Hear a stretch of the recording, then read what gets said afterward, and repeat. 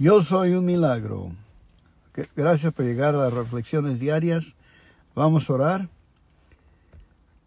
Padre nuestro que estás en el cielo, santificado sea tu nombre. Véngase tu reino, hágase tu voluntad aquí en la tierra como en el cielo.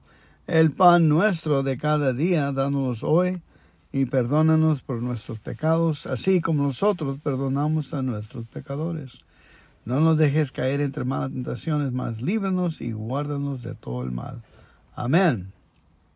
1 de enero. Yo soy un milagro. El hecho central en nuestras vidas es actualmente la certeza de que nuestro Creador ha entrado en nuestros corazones y en nuestras vidas en una forma ciertamente milagrosa. Ha empezado a realizar por nosotros cosas que nosotros no podríamos hacer solos. Alcohólico Anónimo, página 25. Esta es, en verdad, una realidad de mi vida de hoy y un auténtico milagro. Yo siempre creía en Dios, pero nunca pude aplicar significativamente esta creencia en mi vida.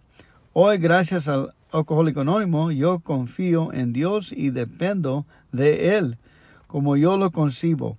Hoy, debido a esto, estoy sobrio.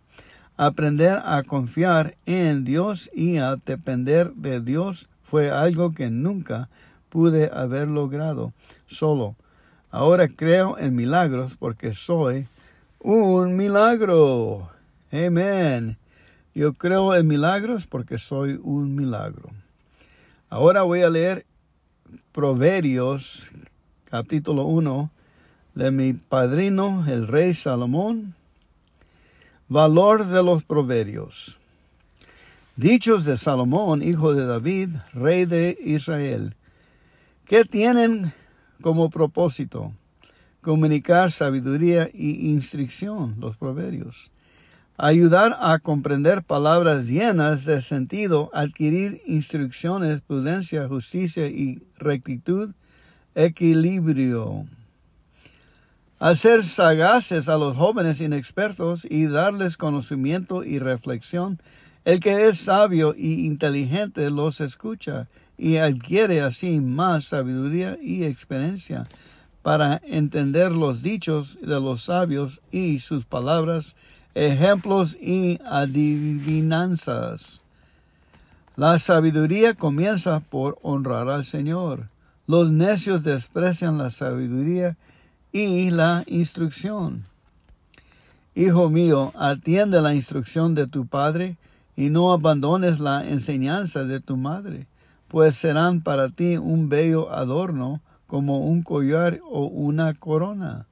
Si los pecadores quieren engañarte, no se lo permitas, hijo mío.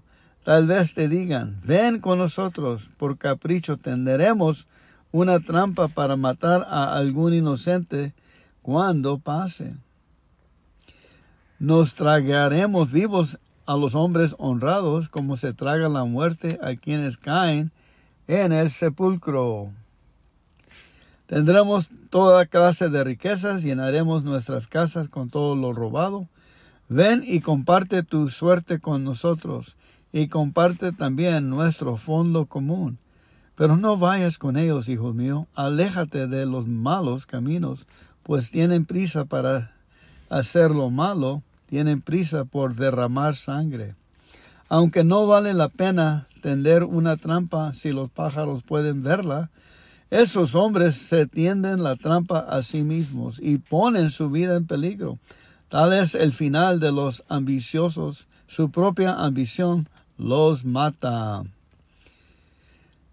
Una invitación de la sabiduría. Por calles y avenidas la sabiduría hace oír su voz. Proclama sus palabras por las puertas, por los puntos más concurridos de la ciudad. Jóvenes inexpertos, burlones y necios, ¿hasta cuándo amarán la inexperiencia y hallarán placer en sus burlas? Y despreciarán el saber. Presten atención a mis correcciones y yo los colmaré de mi espíritu. Les daré a conocer mis pensamientos. Yo los he llamado, los he invitado a venir, pero ustedes no han querido hacerme caso. Al contrario, han rechazado mis consejos, no han querido recibir mi corrección. Ya me tocará reír cuando les llegue la desgracia, ya me burlaré cuando estén muertos de miedo, cuando vengan sobre ustedes temores y problemas, desesperación y angustia, como un torbellino que todo lo destruye. Ese día me llamarán, pero no responderé. Me buscarán, pero no me encontrarán, pues desprecian la sabiduría y no quieren honrar al Señor. No desean recibir mis consejos, desprecian mis correcciones, pues sufrirán las consecuencias de su conducta, quedarán hartos de su maldad, sus malas intenciones. Y los inexpertos los mata su falta de experiencia, y a los necios los destruye su despreocupación. Pero el que me preste atención vivirá en paz y sin temor de ningún peligro. Amén y amén. Vamos a acabar nuestro estudio aquí con la favorito oración. Dios, concédeme la serenidad para aceptar las cosas que no puedo cambiar, valor para cambiar aquellas que puedo y sabiduría para reconocer la diferencia. Amén y amén. Gracias por llegar hoy. Pasen buen tiempo. Dios lo bendiga.